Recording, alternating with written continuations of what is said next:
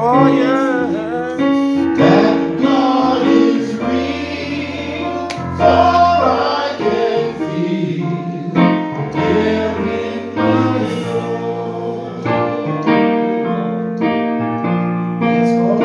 Yes, God is real. Yes. Real in my soul. Yes, God is real. Yes, God is real. For He has washed and made me whole. Yeah, His love for me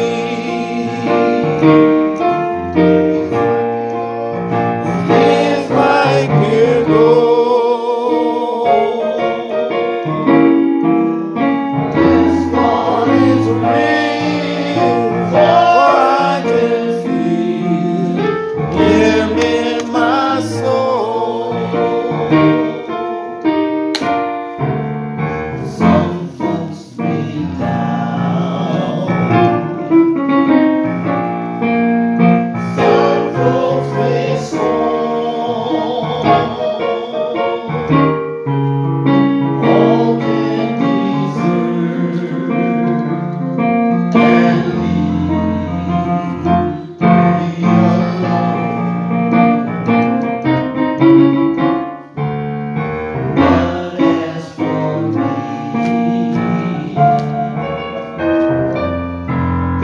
I'll take the fall. For God is real, and I can feel Him in my heart. I cannot tell just how you feel when Jesus took your sin away. Yes, Lord. But since that day,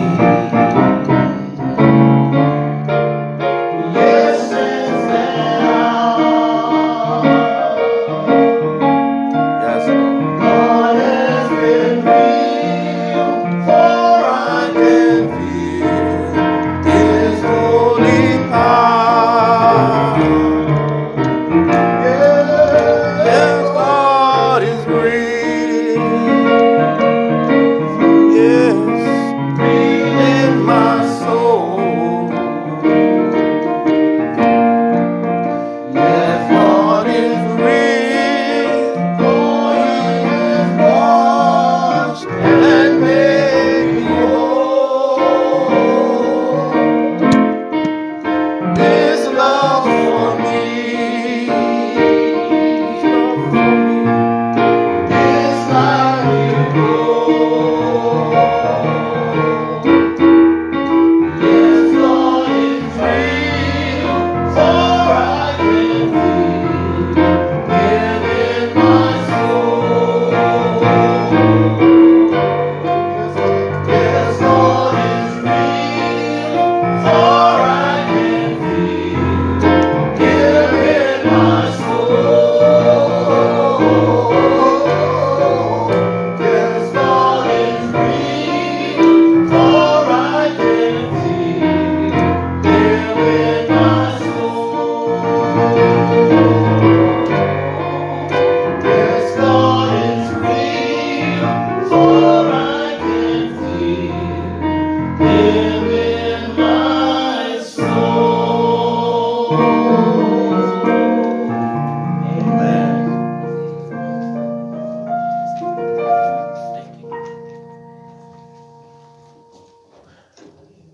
Amen.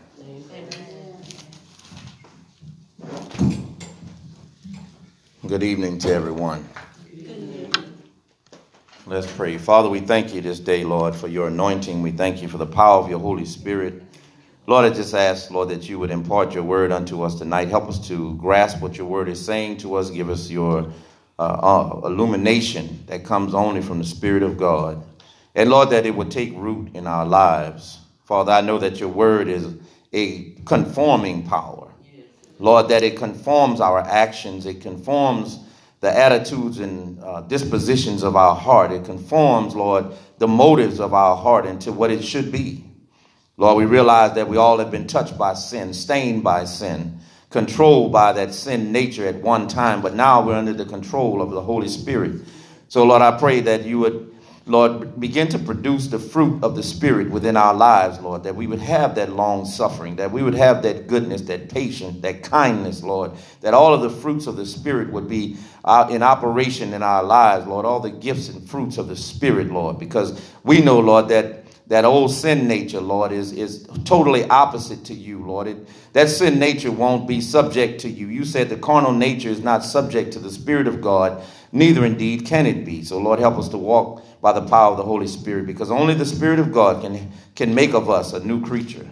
So, Father, we just ask that you would speak to us tonight from your word, Lord. I yield myself to you. Lord, I just ask that you would use me for your glory, for your honor, for your praise. In Jesus' name, amen. Amen. Amen. Genesis chapter 23 is where we're going to be at tonight. Let me give you a couple other scriptures. I didn't know that as many people that came out tonight was coming, so I don't have papers for everyone, but I'll just give you the scriptures if you want to write them down. The first scripture that we're going to turn to will be found in Ecclesiastes chapter 3, verse 1 and 2. Ecclesiastes 3, verses 1 and 2. Ecclesiastes is a book of Solomon, a wise man.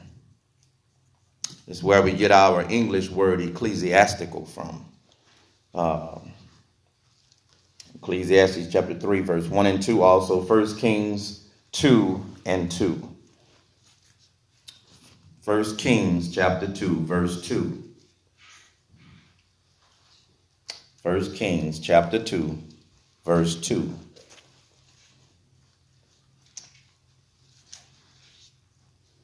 The next scripture, if you have those written down already, is 1 Peter chapter 1, verse 24. 1 Peter chapter 1, 1 Peter chapter 1, verse 24. Y'all have all three of those written? Yes. Also, 2 Timothy 4, verse 7 and 8. 1 Timothy 4, 7 and 8. All right, y'all have all those? Anybody need me to repeat it? Everybody good. All right. In our Bible study, we have been tracing the genealogy of man, uncovering the relational ties from one family to the next, so that we're not just reading the Bible as a sporadic type of reading. You understand what I'm saying? So that we go back from the beginning, from the first man, and understand who was related to who, and how God developed the promise of the coming of the Messiah through those offspring of Adam, so that the Bible fits together, so that we see, because nothing in God is unrelated. There's no scripture that is an island by itself. You see what I'm saying? All scripture ties into another scripture. And God is giving us each book of the Bible, each chapter, each verse, but it's a bigger picture ultimately. And so we want to read the Bible so that we get the whole picture, not just a little bit here and a little bit there and a little bit there. But the Bible says line upon line and precept upon precept. And so we want to understand, how does the plan of God fit together? How did God move throughout each generation, starting with Adam, after Adam had sinned and fell away from God, and therefore all men were made from that one blood, and all of us were affected genetically and hereditarily by Adam's sin. It said that Adam sinned, and so sin passed upon all men. David said, I was formed in iniquity, and in sin did my mother conceive me. There's nobody on the face of the earth that was not touched by what Adam did. And so here comes Jesus, and God is starting with Adam. Right after Eve and Adam sinned, God gave a promise, and he said that the serpent, he said I will put enmity or hatred between your seed and his seed. That's what he told the serpent, the devil. I'm going to put enmity, hatred between your seed and his seed, and you shall bruise his heel, but he shall crush your head. And he was talking about Jesus right there. He was talking about Jesus coming and destroying. Matter of fact, 1 John, one of the books of John, I believe it's 1 John, said that Jesus came that he might destroy the works of the devil. Redemption is all about, it's not all about religiosity and a ceremony, but redemption is all about God bringing man back into right relationship with himself. In other words, Adam lost something, Jesus is going to put it back. Adam was robbed by the devil, but Jesus is going to give Adam back what he lost. Yes, you remember, I'm sure most of you do, that Jesus gave a couple of parables. Matter of fact, I think it was 3 parables that he gave. And he said that there was a woman that lost her coin. And he said that woman went through her house and swept and kept sweeping until what? Until she found what she had lost. Also, he said that a man that lost one of his sheep, he had 100 sheep, but he lost one. One went astray. And he left the 99 to go after the one. And he searched and he searched and he searched until he found that one. And then he gave a parable about a prodigal son. That the man had 2 sons. And he said that the one son stayed home, but the other son went out and did his own thing. And even though he was a son, he didn't lose his sonship, but he almost lost his inheritance. He squandered his inheritance, right? So the Bible said that the boy had to come to himself, and his father was waiting on him when he got back home. So God is all about, throughout the Bible, he's all about bringing man back to himself.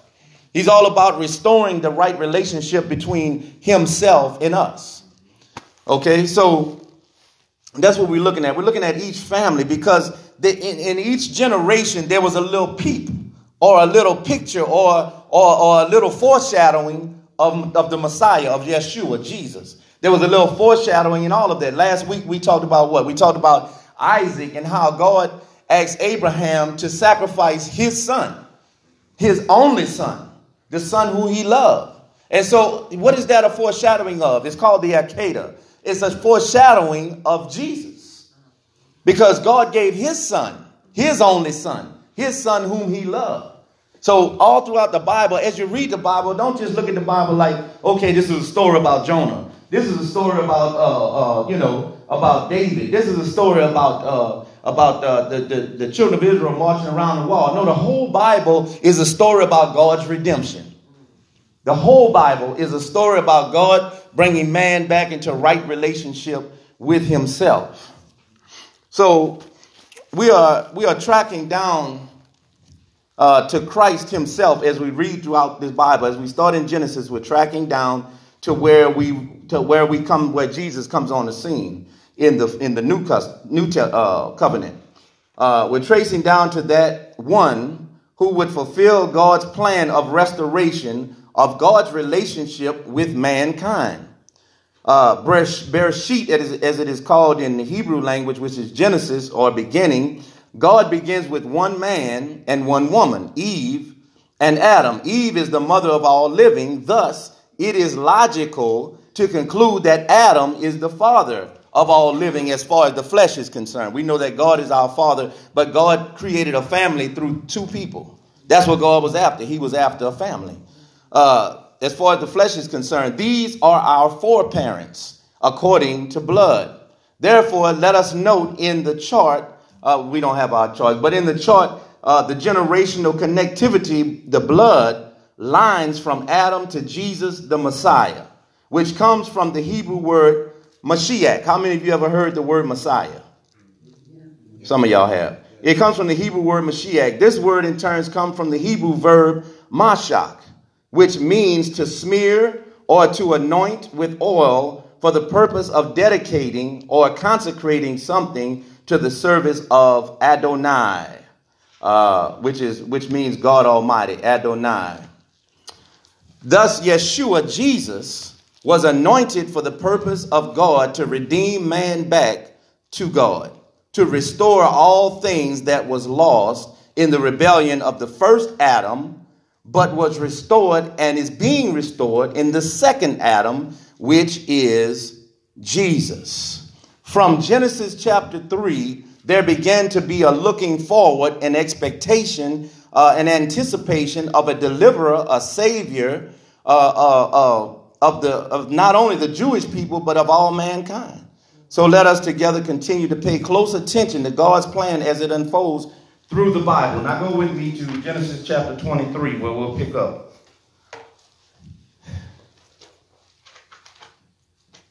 Let me know when you're there. Say amen if you got it. Amen? Amen. All right. Genesis chapter 23. It says, in the version that I'm reading, it says, Sarah lived to be how old?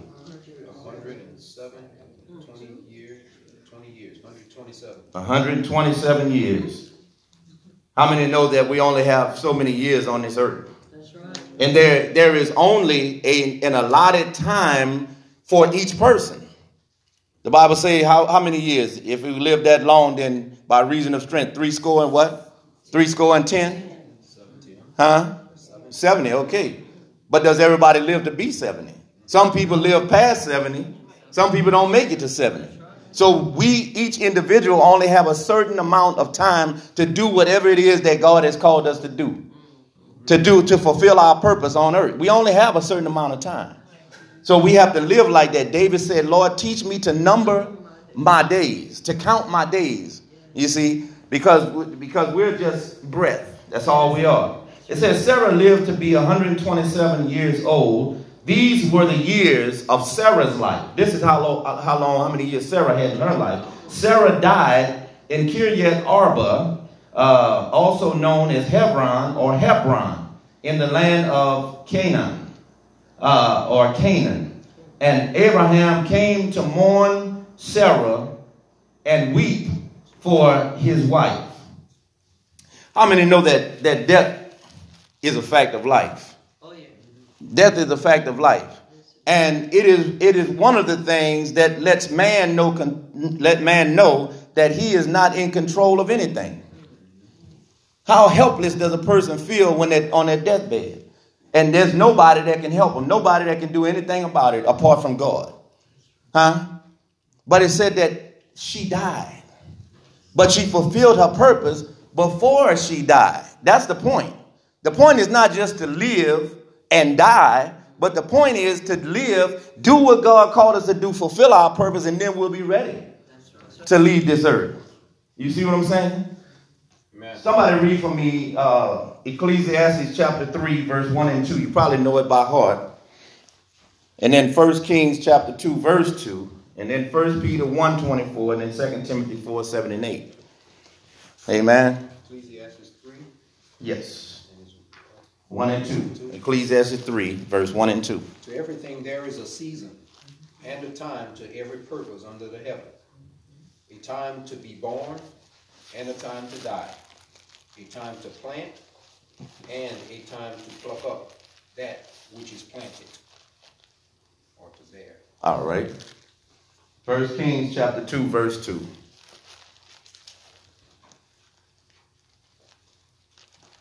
And if you have it, read it. Amen. I go the way of all the earth. Be thou strong, therefore, and show thyself. Amen. Mm-hmm. So that's David talking to his son Solomon, and he said, I go the way of all the earth. It doesn't, we all know this, but I'm going to say it anyway. It doesn't matter if you're white man, black man, Spanish, Puerto Rican, Jewish, or whatever you are. Dr. King said that's the one common denominator amongst us all is death. That we're all going to die. The rich going to die. And the poor are going to die. Everybody's going to die. But the thing about it, death to me is one of the hardest parts of life. I don't know about you, but to me, death is one of the hardest parts of life. It is where you had this relationship with this person, but now this person is dead. They're gone. There's no more laughter. There's no more talking together. There's no more eating together. There's no more any of that. You see what I'm saying? And I don't think that a person, some people say they got themselves ready for it. I'm talking about the opposite person of that one that died. They say that, or family member or whatever, they got themselves ready for that person to leave here. But I don't think we're ever really fully ready for our loved one to leave. And it's hard enough when a grandmother or a mother or whoever else dies, but then Abraham had to deal with the loss of a spouse. You see, that had to be a difficult thing. This is the person that you were intimate with. This is the person that maybe you had a family with. Maybe you did, maybe you didn't. But nevertheless, there was a connection between the two individuals. But yet there came a time when Sarah left this earth. But yet Abraham had to keep on moving on. You see what I'm saying? He couldn't blame God or get angry with God or anything like that. But Abraham understood that God, when he offered Isaac, see, sometimes God brings us through certain situations to get us ready for another situation that we're about to go through. You see what I'm saying? And God had already asked Abraham to offer up his son, his only son. Can you imagine how he must have felt? That's my only son, the only one I have. And a man is proud of his son. Most men are proud to have a son. It's one thing to have a daughter, but man, my wife having a boy. Chest swell up and everything. She having a boy. That's my son. You know what I mean? And so, but yet God gave him Isaac after all of the barrenness that Sarah went through and everything else. God gave him that, but God said, give it back. Yes. You see, we have to be able to receive from the Lord and give back. Amen. If he wanted to give it to us, we'll take it. If he wants it back, I'm going to offer it back to you, Lord. Yeah.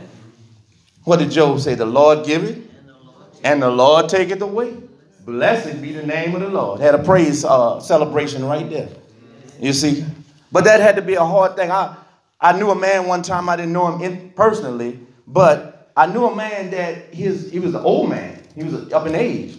And his wife had died. And this man would come to the church every day and sit in the pew and cry and cry and cry. I mean, every day the man cried. And he'd talk about his wife and he'd just burst out into tears, And it took a toll on him. I mean, that's why I never tell anybody that's at a funeral or anything like that, don't cry. Cry. You know why? Because that's a natural thing. That is a mechanism that God has put within us to release those emotions. You don't want to keep that thing pent up. You have to deal with it. You see what I'm saying? You have to deal with that because that's a serious thing to lose someone. That is so final. That is so just the end until the resurrection on the other side. But as far as this life is concerned, that's it. It's over. You see what I'm saying? And we can't have all that just pent up and never deal with it. You see, because it'll take a real toll on us. And so the Bible said that Abraham lost his wife. But yet the Bible lost it. Let's read on. It said that Sarah, the years of her life was 127 years. Sarah died in the land of Kiriath Arba, also known as Hebron, in the land of Canaan. And Abraham came to mourn his wife, to mourn Sarah, and do what? And weep for her. The Bible said that he came to mourn his wife. How many know what it means, what the word mourn means? Huh? You crying, you weeping. The word mourn comes from the Hebrew word safad, which is a verb, which is an action. It means to wail. It means to beat your chest. It means to tear your hair out. as the Orientals did. And a lot of times the Jewish people in their culture, they would take ashes and put ashes on their head. Now we understand that death is a reality, but we have to do something with that situation. We have to be able to process through that situation. You see what I'm saying? Because you have to keep living. My dad told my mother, before he died, he was on his way out, and he said, don't you die because I died. You see what I'm saying? You still have a purpose. You still have things that you have to do. So we can't allow that thing to get the best of us. But God has given us ways to deal with everything. Don't you agree? Everything in life, God has given us a way to deal with it. And there's nothing wrong with saying, well, this hurt me. I'm sad. I feel bad or whatever. Because it's a reality. That's the way it is. But yet Abraham had to keep on pushing on through all of that.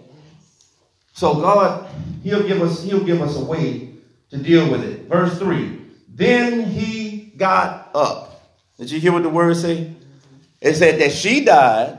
He went there to mourn her and weep for her. Then he got up. Huh? He ain't just stay there and keep mourning and keep mourning. Matter of fact, the Jewish people had a period of time set. There was so many days of mourning. And guess what? After those days of mourning was over, then you get up. But everybody don't recover the same from everything. Some people are still in that same place. And I'm not criticizing anybody, believe me, because death is a hard thing. But some people are still in that same place where they haven't allowed God to heal their hurt. They haven't allowed God to heal their heart. And the first thing of healing, God healing us, is being honest. Lord, look, this hurt me. You know, this hurt me. And I don't know how to deal with it. And he does. So it's not for us to keep carrying that thing and carrying that thing and carrying that thing, but let God deal with it. You see what I'm saying? Just like when I was preaching Sunday, Peter said, God has given us everything that pertains unto life and godliness. There's nothing that God wants us to carry by ourselves. Nothing. Jesus said, if you labor and you're heavy laden, come unto me, take my yoke upon you, learn of me, and guess what? What did he say? I'll give you rest. Some people can't even sleep because they're still reliving that situation over and over and over and over and over and over and over and over. I mean, it's hard, but the person's gone. They're gone. So you have to, in God's strength, in God's power, move on. Move on. Amen. All right. He got up from his dead one, and said to the sons of Het. Het was a Hittite. I am a foreigner living as an alien with you. Let me have a burial site with you so that I can bury my dead wife. The sons of Het answered Abraham, listen to us, my Lord. You are a prince of God among us, so choose any of our tombs to bury your dead. Not one of us would refuse you his tomb for burying your dead. Abraham got up, bowed before the people of the land, the sons of Het, and spoke with them. If it is your desire to help me bury my dead, then listen to me. Ask Ephron, the son of Zachar, to give me a cave of Machpelah. Now, Machpelah had to do with, I believe it was, it means two. I don't have my notes right there, but it means two heads, or the way the cave was built, it was built one cave on top of the other, or one on the side of the other. So it means twins or two, which he owns, the one at the end of his field. Abraham was specific. He should sell it to me in your presence. I need a witness. He said, I don't want you to give it to me, but I want you to sell me that cave so I can bury my wife. And I want you to sell it to me in the presence of other people so I'll have a witness. He should sell it to me in your presence at its full value. Then I will have a burial site of my own. Ephron the Hittite was sitting among the sons of Het, and he gave Abraham his answer in the presence of the sons of Het, who belonged to the ruling council of the city. No, my lord, listen to me. I'm giving you the field with its cave. I'm giving it to you in the presence of my people. I give it to you. Abraham bowed before the people of the land and spoke to Ephron in their hearing. Please be good enough to listen to me. I will pay the price of the field, accept it from me, and I will bury my dead there. But Ephron answered Abraham, my lord, listen to me. Back and forth now, back and forth. A plot of the land worth 400 silver shekels. What is that between me and you? Just bury your dead. Abraham got to the point of what Ephron had said, so he weighed out for Ephron the amount of money he had specified in the presence of the sons of Het, 400 shekels of silver. Of the weight accepted among the merchants, 10 pounds. He weighed out 10 pounds for him. Thus the field of Ephron in Machpelah, which is by Mamre, the field, its cave, and all the trees in and around it were deeded to Abraham as his possession in the presence of the sons of Het, who belonged to the ruling council of the city. Then Abraham buried Sarah, his wife, in the cave of the field of Machpelah by Mamre, also known as Hebron or Hebron, in the land of Canaan. The field and its cave had been purchased by Abraham from the sons of Het as a burial site which would belong to him. Abraham said, I love my wife, still love her. That's my family member. I don't want just anything to happen to them, even after they leave, even though that's bones, even though they've left here. I want to make sure that their burial site is secure. Right. You see, and they bury people with respect, you know. And so Abraham, see, this guy, Het was one of the sons of Canaan, which was one of the sons of Ham. Y'all remember Ham and what he did to his daddy? So Abraham knew what kind of character person he was dealing with. Some people would try to mess over you even though you're trying to go to them and buy a burial plot and all this kind of thing about to bury your dead family member, and they're going to try to take advantage of you. People do all kind of things. You see what I'm saying? You over there at the cemetery trying to get a burial plot, they're going to sell it to you for more than what it's worth and all that kind of stuff. Abraham said, I'm not going to let that happen. I'm going to make sure that this thing is sealed and that somebody else is a witness of it. Because there's a way to deal with every situation. But we see, whatever situation we go through in life, God will show us how to deal with it. Every situation. And God showed Abraham what to do and how to do it. All right. Did we finish 1 Peter 1:24? Somebody read that for me, please.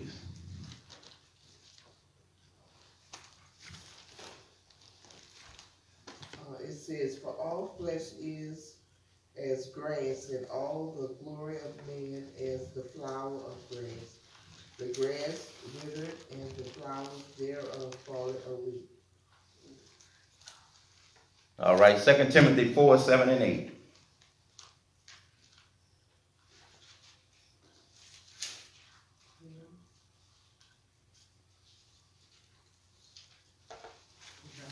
Second Timothy chapter 4, verse 7 and 8. Okay, I have fought the good fight. I have finished the race. I have kept the faith.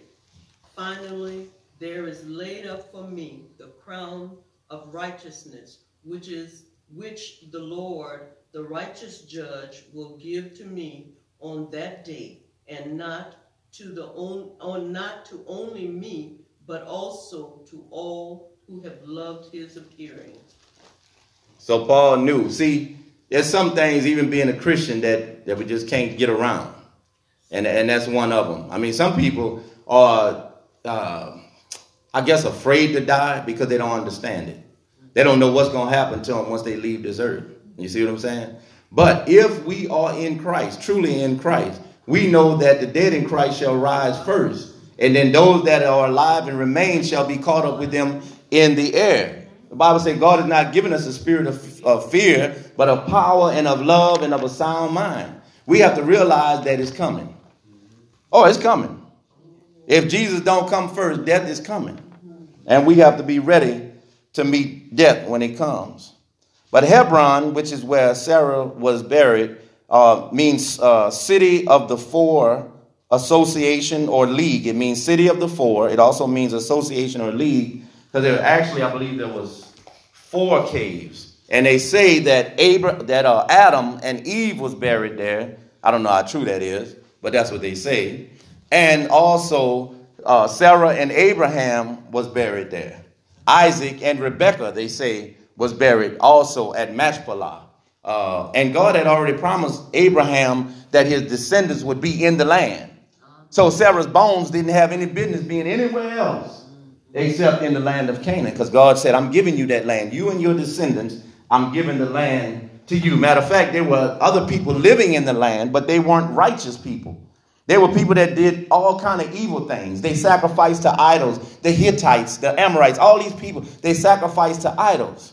Let me tell you something. It doesn't matter how secure listen to me. It doesn't matter how secure people may seem like they are living in their big fine houses, or it seems like they're doing so good and nothing's happening to them, and I'm trying to do right and look like everything's happening to me. There is a day.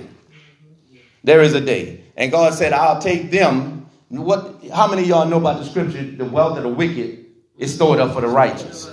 God said, I'll take what the wicked have, because they don't know how to worship me. They don't know how to praise me. They won't even give me the time of day. So guess what? I'm going to take what they have and I'm going to give it to you. Yes, somebody that is following me. Somebody that is trying to walk righteous. Yes. Amen. All right. Where did we leave off at? Let's see. I think we left off what? Did we read verse 7? No, in Genesis chapter 23. All right, let's read verse 9. To give me the cave of Machpelah, which he owns, the one at the end of his field. He should sell it to me. I think I read all of that. All right. Well, I asked y'all where we left off at. Everybody told me nothing. All right, I finished it. Let's read chapter 24. By now, Abraham was old, advanced in years. And Adonai, which is God Almighty, had blessed Abraham in what? All things. All things. My Bible says everything, which is the same thing. Abraham said to the servant who had served him the longest, who was in charge of all that he owned. He had somebody that he can count on. How many of you have somebody in your life that you can count on? That served him the longest, who was in charge of all he owned. He said to him, put your hand under my thigh, because I want you to swear by Adonai, God of heaven and God of the earth, that you will not choose a wife for my son from among the women of the Canaanite. Why is that? Why did God tell him that he didn't want him to choose a wife for his son Isaac from those of the Canaanite? Because they were a wicked people, among whom I am living, but that you will go to my homeland, to my kinsmen, to choose a wife for my son Isaac. The servant replied, suppose the woman isn't willing to follow me to this land. Now we're getting into the will of God and how God causes things to work. He said, must I then bring your son back to the land from which you came? Abraham said to him, no, indeed. See to it that you don't bring my son back there. God called me out of there. I don't need to go back there. There's nothing there back there for me. There's nothing back there for my son or for any of my descendants. Adonai, the God of heaven, who took me away from my father's house and away from the land I was born in, who spoke to me and swore to me, I will give this land to your descendants. He will send his angel ahead of you, and you are to bring a wife for my son from there. But if the woman is unwilling to follow you, then you are released from your obligation under my oath. Just don't bring my son back there. You see, and you begin to see how God was stitching all of this together. You know what I'm talking about? Some of y'all that have read a little bit further, you know what I'm talking about. God, his plan, he said to the serpent, I am going to put enmity between you and his seed. You're going to bruise his heel and he's going to crush your head. So God begins to move throughout each generation to put this thing together. Ishmael was born of the flesh. God doesn't want us to try to work anything out in our lives, if we're going to follow him, according to our flesh. Well, I'm going to make it happen. Well, I'm going to take this. I know somebody that can help me help me to do this. Help me to carry this thing out. Whatever it is. It's a general statement. I'm going to find somebody that can help me to make this work. You see, even sometime when God has given us a promise and given us his word, we're going to find somebody that can do this thing for us.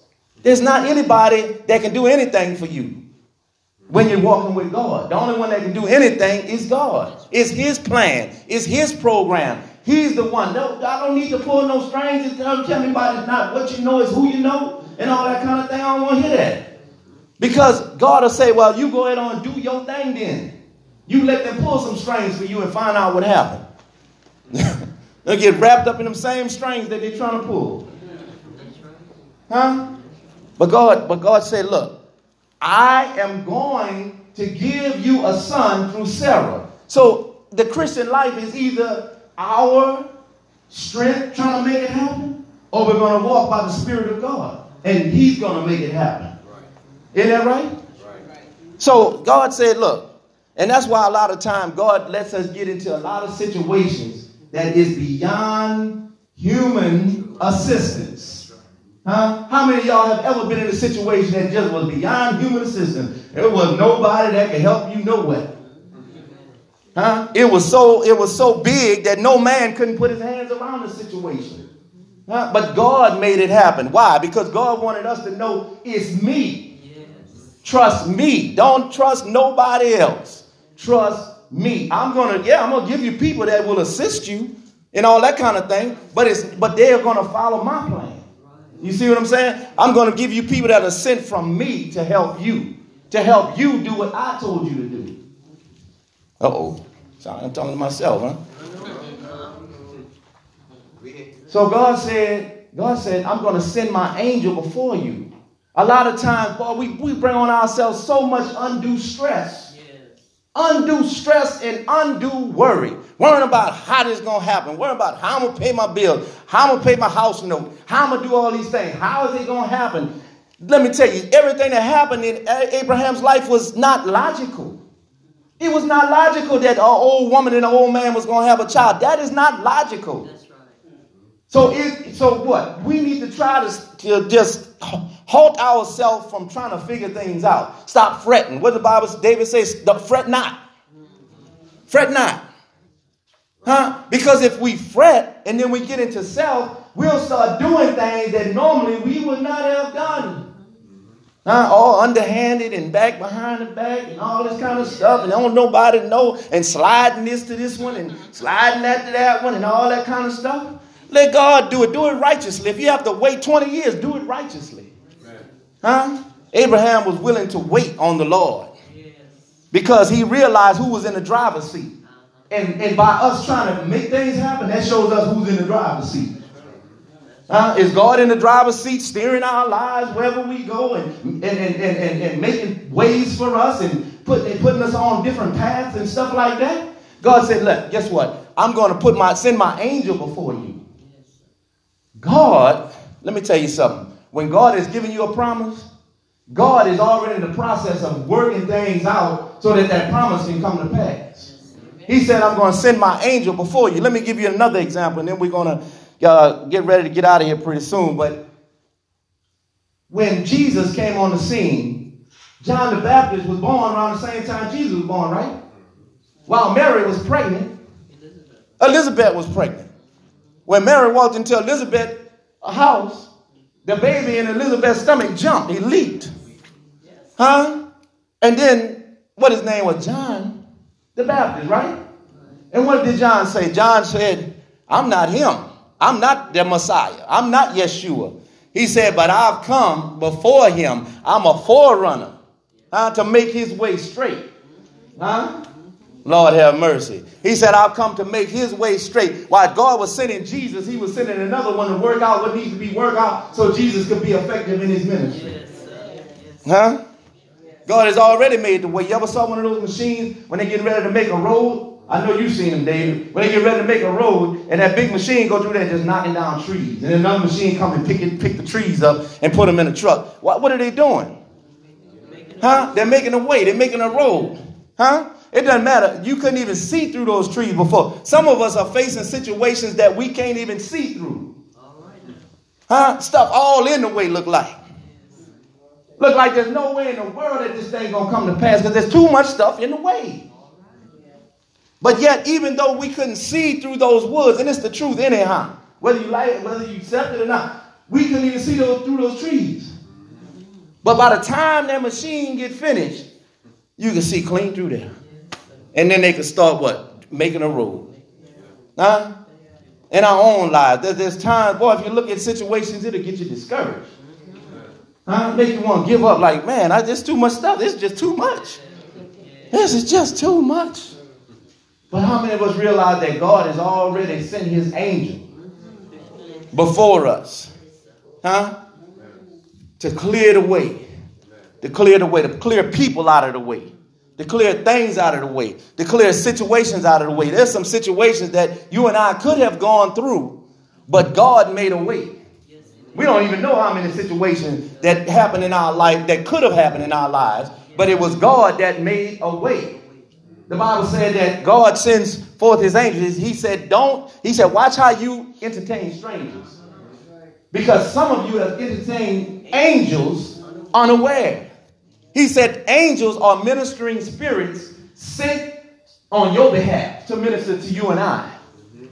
Well, I can tell you some stuff now. I'm sure you probably can tell me some things. But God, the old people used to say he makes a way. I knew y'all knew it. Make a way out of no way. Huh? What the old church mothers used to say, huh? You imagine, Lord, make a way out of no way. Hallelujah. So he said, put your hand under my thigh. And he sent his servant to go and get his son a wife. Because I want you to swear by Adonai, God of heaven and God of earth, that you will not choose a wife for my son from among the women of the Canaanites, among whom I am living, but that you will go to my homeland, to my kinsmen, and choose a wife for my son Isaac. The servant replied, suppose the woman is not willing to follow me to this land. But he said, then you will be released from your oath. Where am I at? Verse 8. Let's see. My eyes kind of messing up on me there.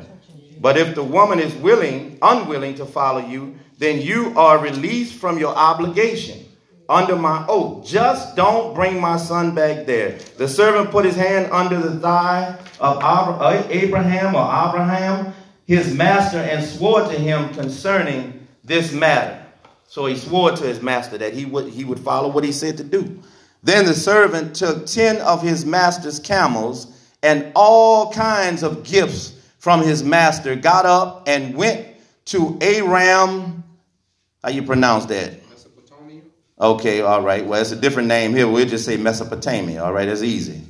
To Nahor's city. Now, he said he took 10 camels. 10 is the number of government or the number of control. Verse 11 says, toward evening, when the women go out to draw water, he had the camels kneel down outside the city by the well. He said, Adonai, God of my master, Abraham, please let me succeed today. So you see, as God is leading him, he's praying. As God leads him, he's praying. You hear what I'm saying? As God is leading him, he's not trying to figure it out. He's praying. He's asking for God's favor.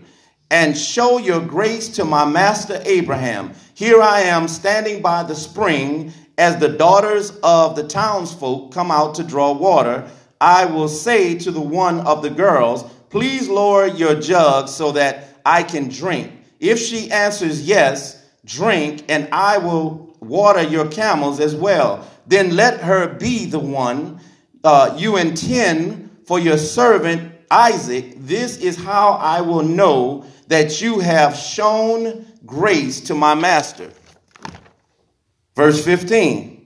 Before he had finished speaking, Rebekah, the daughter of Bethuel, son of Milcah, the wife of Nahor, Abraham's brother, came out with her jug on her shoulder. The girl was very beautiful, a virgin, never having had sexual relations with any man. She went down to the spring, filled her jug, and came up. The servant ran to meet her and said, "Please give me a sip of water from your jug to drink." "Drink, my lord," she replied, and immediately lowered her jug unto her arm and let him drink. When she was through letting him drink, she said, "I will also," listen at this, "I will also draw water for your camels until they have drunk their fill." What did the servant pray? That, Lord, whoever it is, let him not only give me a drink, but say, "I'm going to water your camels too." She quickly emptied her jug into the trough, then ran again to the well to draw water, and kept on drawing water for all his camels. The man gazed at her in silence. He couldn't believe it, how it was all fitting together, waiting to find out whether Adonai had made his trip successful or not. So we'll close with this. Let me tell you something. It might not always look like it's going to work out and all that kind of stuff. But when God is in the situation, did you see how God just put all that together? Yes. And what was the key in all of that? Prayer. Prayer was the key. Huh?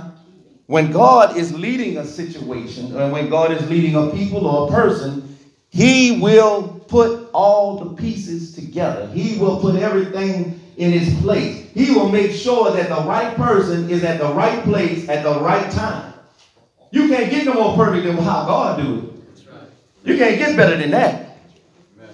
So let me tell you something. There's some people, and God will allow a person, if that's what they want to do, if they want to try to control a situation or try to master a situation, God will let them do it. Until they wear themselves out. Until they wear themselves out. Because ultimately, let me tell you, it's like this. There's a scripture in the Bible that says, "Many plans are made in the hearts of man, but the Lord's purpose shall prevail." Many plans are made in the hearts of men, but the Lord's purpose shall prevail. So God put all that together. God stitched it all together. You ever seen like somebody knitting? Yeah. The whole thing doesn't come together at one time, does it? No. Stitch by stitch by stitch by stitch. And it looks like it's a tedious process. And sometimes when you're going through situations, that's what it is. It's a tedious process. And it takes time. It takes time. It takes patience and all that. We have to learn to wait on the Lord. Huh? And don't try to figure it out, because you never will. God said, "My ways are higher than your ways. My thoughts are higher than your thoughts. As high as the heaven is above the earth, so are my ways higher than your ways." But if God spoke it, then God going to bring it to pass. He said that I will bring my word to pass. He said, "I watch over my word to do what?" To perform it. To perform it. Everything that God promised Abraham, Abraham got. Everything God, if it's really God, because some people walk around and saying, God told me, and it's not God. There were prophets that said, "Thus saith the Lord," and the Lord said, "I haven't said anything." They're wagging their own tongue. "I haven't said nothing." But God is only obligated to what he said. Did you hear what I said? Right. God is not obligated to what we say he should do, but God is only obligated to himself. The Bible said that God will not deny himself. Amen. Let's pray. Father, we thank you right now for the power of your Holy Spirit. Lord, I ask in the name of Jesus, Father, Lord, that you would walk with each one of us, Lord, in a special way. Father, we know that, Lord, that you're the one who called us out of darkness to walk in your marvelous light. So, Father, help us, Lord, to realize, Lord, that you bring everything into the proper perspective in our lives. You cause all situations to work together for good according to your purpose. Not according to our purpose, but according to your purpose, Lord. your word says, Jesus, that you make all things beautiful in your time. Lord, your servant Solomon said there's a time for everything. So, Father, help us to know the season that we're in. Help us to know the time that we're in, Lord. When you gave us the seasons, Lord, you said that it's first the natural, then the spiritual. Lord, as it is summer, winter, fall, and spring, Lord, you give seasons, Lord God. And there's nothing that we can do about those seasons. So, Lord, help us to dwell in whatever season you have us in. Help us to be busy about what you have us to do in that season, at that time, and to realize, Lord, that we're not in control of the season or the times, but that you're in control of the seasons and the times. Lord, you say when it rains, you say when it snows, you say when the wind blows. Father, you say when the sun shines, you say when the rain comes down from heaven. Lord, there's some things that man just need to realize that we don't have any control over. Father, I just pray in the name of Jesus. Lord God, Lord, Father, I pray that you come through this church and every church, Lord, not just this church, but every church, like a whirlwind, Father. Lord, that you would shake everything that can be shaken because you're trying to talk to your people. You're trying to get our attention. You're trying to get us to fall in line with you. Father, have your way, Lord. Have your way, Jesus. Lord, I pray that you said, Lord, that you'll never leave us nor forsake us. Father, help us to never leave you or forsake you. Because, Lord, we know that you're faithful to us, but help us to be faithful to you. Lord, as we leave from this place, I pray that there will be no breakdowns, no flat tires. Lord, and that everyone on the road would obey the speed limit, Lord, not putting another person's life or health in jeopardy. But, Father, I pray that you would have your perfect will and your perfect way. And, Lord, that you would keep each person, Lord, under the sound of my voice. Lord, I know that you deal with all of us in a different way, Father. But, Lord, I pray that you would deal with us, Lord, that your grace won't run out, that your mercy won't run out, Lord God. Father, I pray, Lord, that we would turn, Lord, and give our whole heart to you, Father. Lord, I thank you right now in the name of Jesus. I pray that you'd have your way in Jesus' name. Amen. Amen.